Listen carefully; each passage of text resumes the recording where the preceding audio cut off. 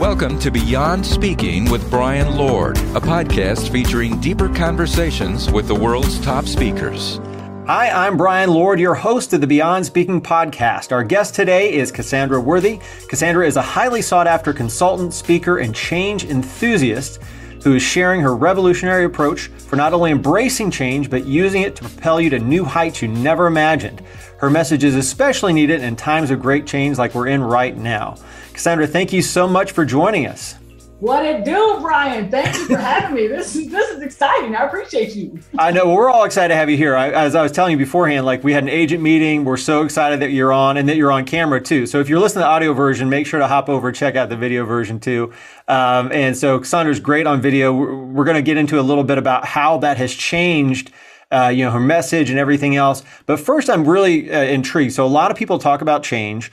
Where does this idea of change enthusiast come from, and what is that? Sure. Yeah, it comes from my own personal experiences. So I'm a chemical engineer by trade, and I spent 15 years working in more traditional roles in corporate. And it was all basically in the consumer packaged goods industry, and a lot of it at Procter & Gamble. And so I spent a lot of time in acquisitions, right? So being a part of businesses that got acquired by different companies, as well as being within parent companies who made acquisitions. And for those of you who have been a part of acquisitions, or really anyone going through the type of change that feels like it slaps you across the face and knocks you on the ground, that type of change you didn't ask for, it just shows up. That's what I experienced going through those acquisitions. And, that first experience, I was so frustrated. I found myself angry. I found myself upset nearly every day because it really felt like an us versus them culture. And it felt like, as many ideas as I had, as much innovation as I wanted to bring, it was met with a lot of resistance. And so every day, I almost quit. Every day I wanted to walk out the door and quit. And I reached out to a mentor when I was in the struggle, and she was like, Cassandra, you can either get bitter or you can get better. And it's really your choice. It's up to you.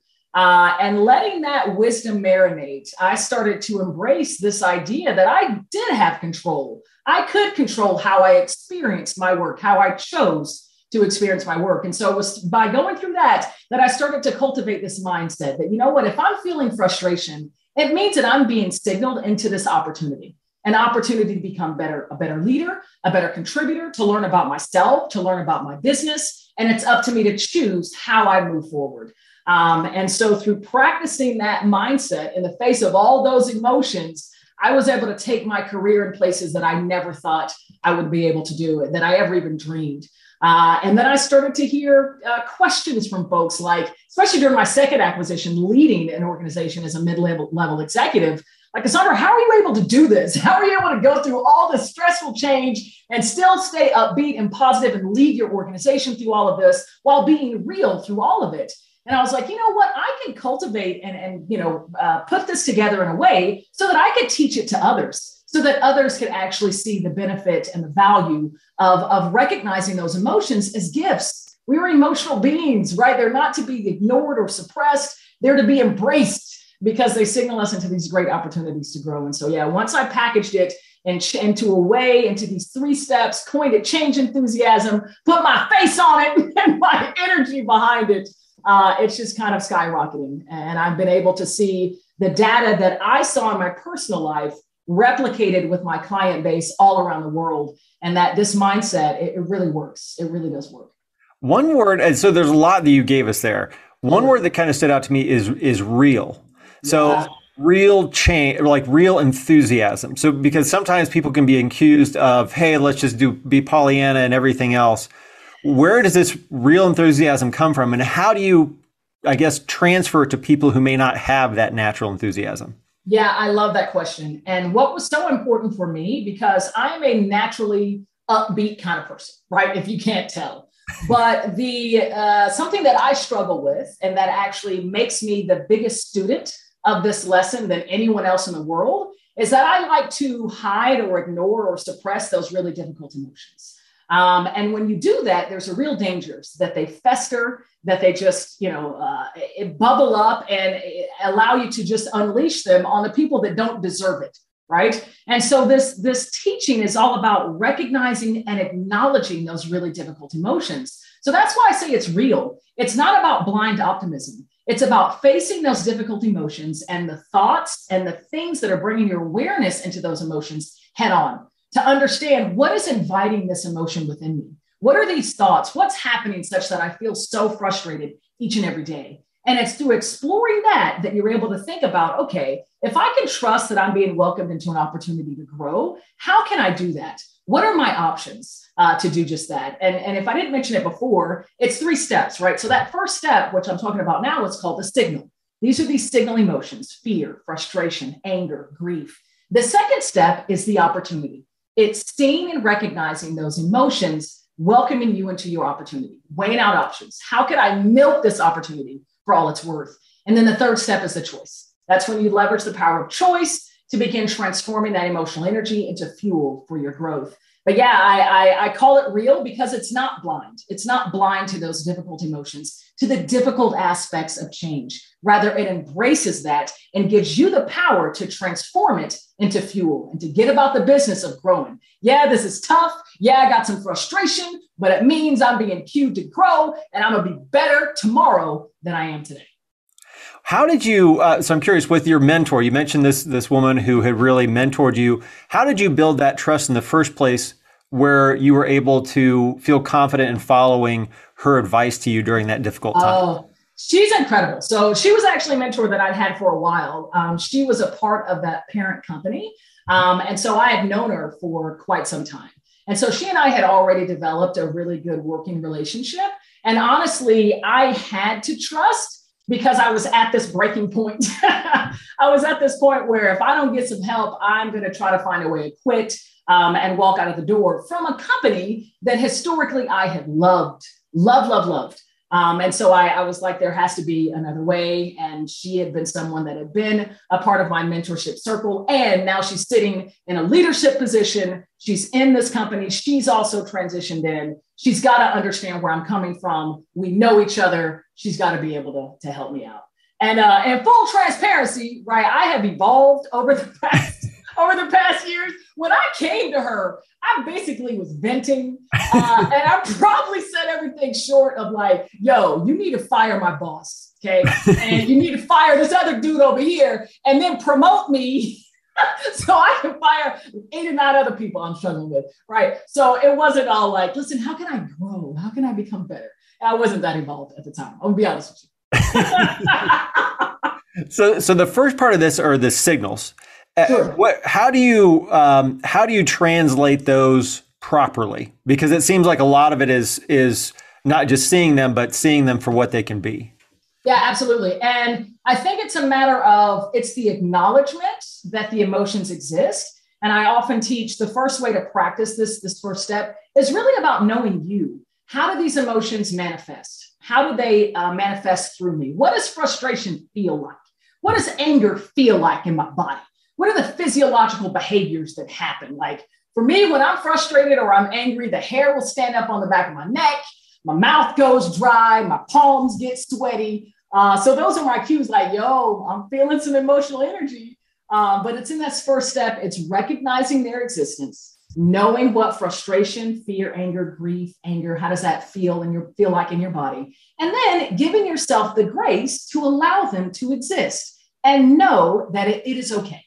It is okay if you're in a situation that's challenging, that's inspiring frustration within you. That's okay. And it's actually a good thing because for me, and what I've seen now replicated thousands of times all around the world, when they exist, they bubble up for a reason. They're inspired for a reason. You're in an opportunity to become better, to learn something, to grow, to pivot, to change in a way that's going to make you better than you were yesterday. So yeah, invite them or allow them to exist. Acknowledge them, grant yourself grace. If you need to take a day, if you need to take a beat, do that. But then trust they're here for a reason. They are here within me to serve me. And I'm going to find out why. And I'm going to explore this opportunity to become better than I was yesterday. And I like how you move on to the next step because this opportunity is not, it doesn't move right to action because that's where so many people, and I like how you talk about thinking through these things. How do you decide what opportunities to pass on? Oh, what opportunities to pass on?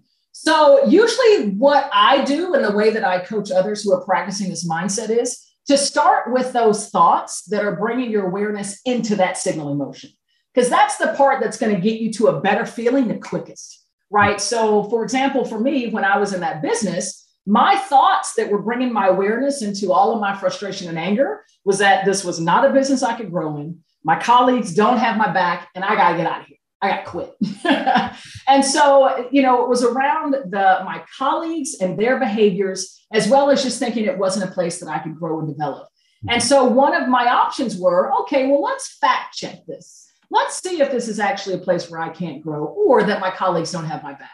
And so I started to explore new ways of engaging with my colleagues. And I actually did this series of articles when I was in that position. And I interviewed a lot of my colleagues and asked them, what are you most proud of? How do you think your functional expertise can advance not only results in this business, but other business units around the parent company? And it's like it broke down this wall that was between us. And it became a very open, candid dialogue. And I got to understand where their passions lie.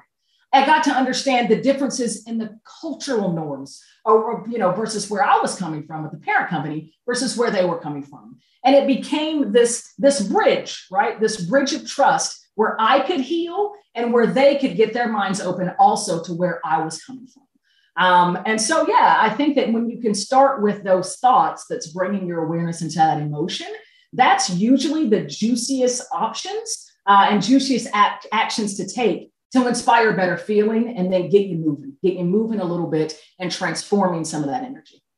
So I love interviews. Obviously, this is part of what I do. How did you? Because I'm curious about this. Because like if you're talking about they don't have your back, and I'm going to go interview them. So I'm curious to know like how did you get that done? Because if you don't feel like they don't have your back, they might feel the same way about you. If this is like this change. And so I'm curious to know, but like, how did you set this up and what made you want to do that? Yeah. So quick, round out the story. So within my first couple months, I had a colleague share my results and my data, as well as some conclusions and recommendations that I had against my work to senior leadership of that organization without me not being in the room and without even acknowledging that it was all my work.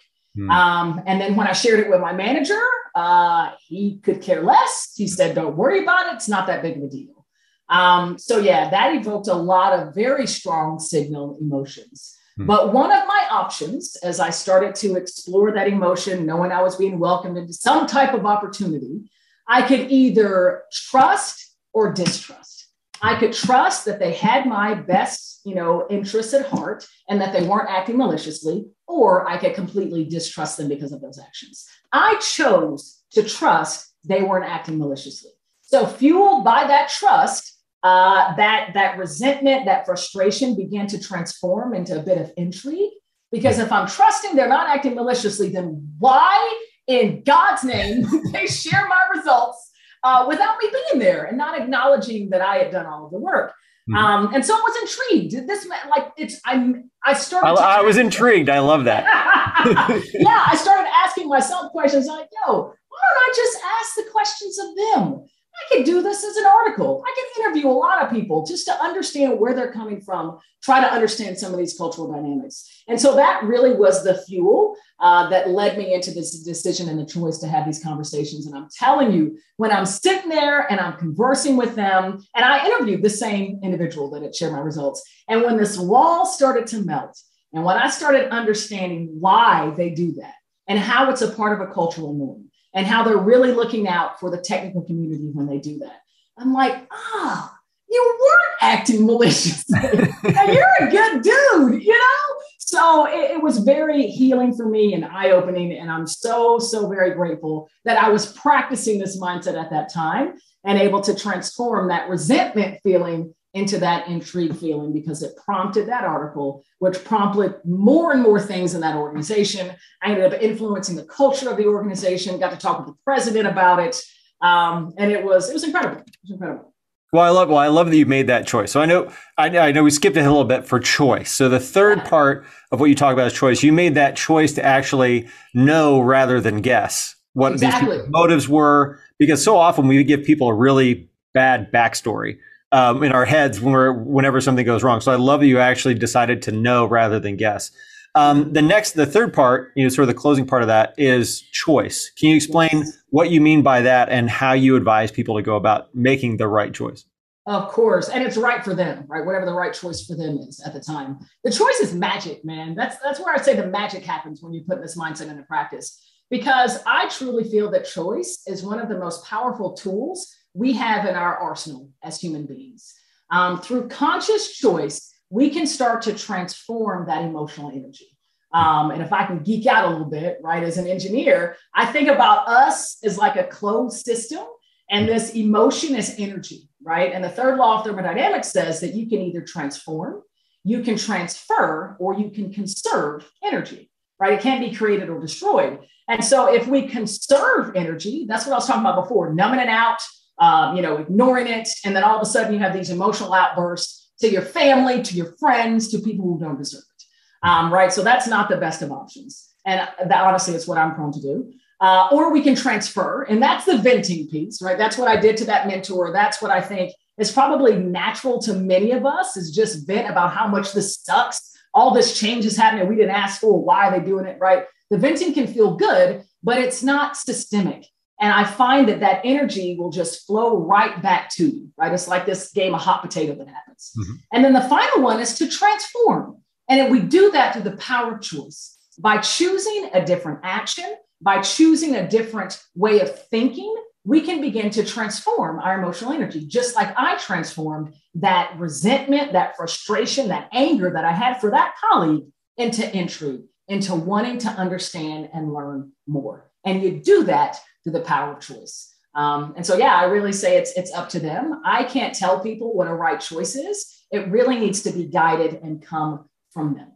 One of your talks also is about curiosity. And for those who don't know everything or just learning about Cassandra a little bit, she's pretty legit. So like an actual singer, and then also like a Division I shot putter, discus thrower. And what are your PRs in those? What are the Cassandra? Oh gosh, Brian, you gotta take me back. I was trying to find it online, and I was like 43 something, but I couldn't tell. It wouldn't let me pull up the whole results. So I was like one of those skinny little sprinters, so I couldn't do anything. So hey, I tell people that I did track and field, but I always say I threw track, right? And they look at me like, "You are a runner." I was like, "No, I did not run track.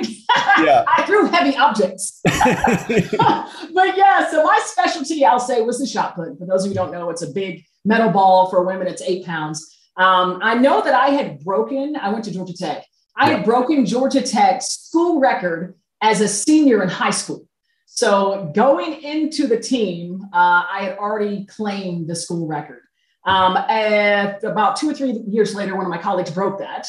But so the legitimate throw that was my PR was just under 50 feet. Wow. Although during a regional championship, I had one that was like 56 and a half feet, but I scratched. I stepped on the toe board. But as you can tell, I didn't forget. And I still tell people, even though it's not in the books and it didn't count, it went far. Nice. And obviously an engineer as well. Yes. And where do you think kind of this sort of Renaissance approach came from for you, of being really good at a lot of different things? Like, who inspired you to do that, and what advantages do you think you have from that? Sure. So I firmly believe the inspiration was from my mom, really both of my parents, who implanted this core value and belief within me that I can do and be anything that I want. And then the other piece is just something that has always been inherently innate within me.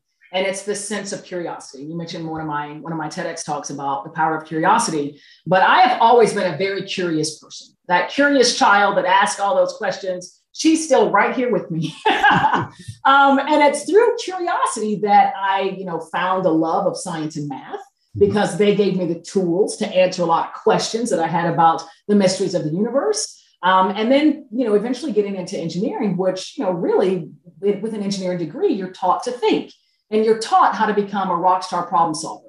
And so to go off into industry, solving complex problems, doing shampoo formulation, shampoo design, blades and razors, alkaline battery chemistry, It was a lot of fun, and I was able to answer a lot of complex problems. And so I think that my curiosity, I've always allowed it to run rampant. And honestly, it's another reason why I now do what I do, because I came curious about how can I frame this thing that I do in a way so that it can help someone else. And by pursuing that curiosity and sharing my gifts and talents with the world in as big and as brightest way as I can, it welcomed me into the business that I do now. Yeah, and that's one of the things I love is that search for answers, whether it's with your colleagues or whether it's like, how does shampoo work? I think it's so that sort of innate driver there, I think is so helpful. So congratulations to you for actually following. Yes. And if you think about putting change enthusiasm into practice, that opportunity step, that second step, if you have a natural sense of curiosity, that's going to help you even more. Because truly the question is, how can I learn from this? How can I grow? And really exploring and being curious about how can you do that? And the more options that you can paint for yourself as far as how you're going to learn about yourself or your colleagues or the business, the more choices that you have to become better, to grow and evolve. So yeah, curiosity, I say, helps all, but truly when you're going through a lot of disruption and change. Well, I mean, obviously you as a speaker, we've gone through so much disruption and change in this industry, in this country, but how we deliver that message, how you as a speaker deliver that message. And now we're moving into this world of obviously a whole lot of virtual, but now a lot of hybrid presentations where you've got some in the audience, some all over the world. How have you as a speaker changed with that, and how has your message changed with it? Yes. So I will say the message gratefully hasn't had to change. I've been grateful to what I think to be rise to the call of many, many clients all over the world over these past couple of years as we've dealt with this really, really massive disruption. But because of what change enthusiasm is and what it's rooted in, those really difficult emotions and the really tough times, I think that it has become more and more relevant. And think folks are actually beginning to ask, I need someone to talk about the emotions of change. I need someone to arm us with ways to transform all this energy that I feel across the organization towards growth and towards becoming better. So fortunately, the message hasn't had to get tweaked that much.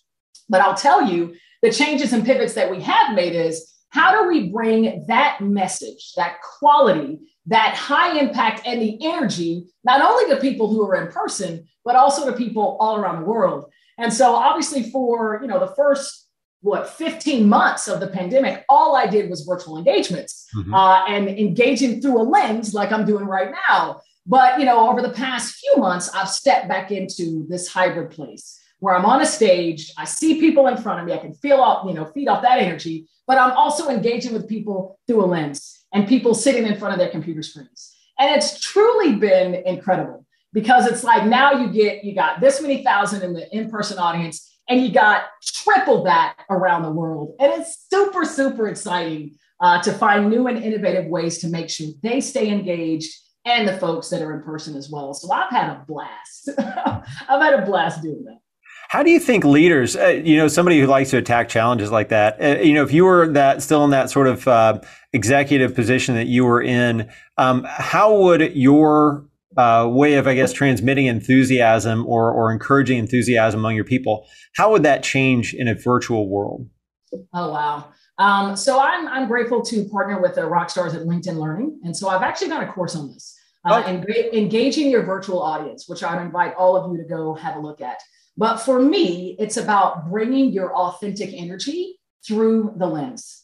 It always, for me, goes back to energy and finding ways to be your true authentic self by looking into a lens, whether that be, your body language, the intention that you use in looking directly in the lens instead of, at the screen, what you choose to decorate. And I know that, virtual backgrounds are commonly used, and I say they're completely fine to use. But if you can, show your actual space and maybe put up a picture or a poster, or maybe wear a t-shirt that you love, something that brings you through the screen, and find ways to still be your authentic self, even in a virtual space. Because, man, you can lose somebody in a virtual audience like this because you got people at their fingertips, social media, email, other work they got to do, disruptions behind them, right? So it's very, very important that you're bringing that authenticity, looking through the lens and engaging as best you can in that way. Well, thank you, Cassandra, on behalf of premierspeakers.com and nationalspeakers.com. Thank you for joining us, and make sure to check out Cassandra on our website. You can check out her videos as well as seeing how she presents to a hybrid audience at premierspeakers.com. And again, thank you everyone for watching and listening to the Beyond Speaking podcast. Thank you for joining us for the Beyond Speaking podcast. To learn more about today's guest, go to beyondspeak.com. Make sure to leave a review and subscribe wherever you listen.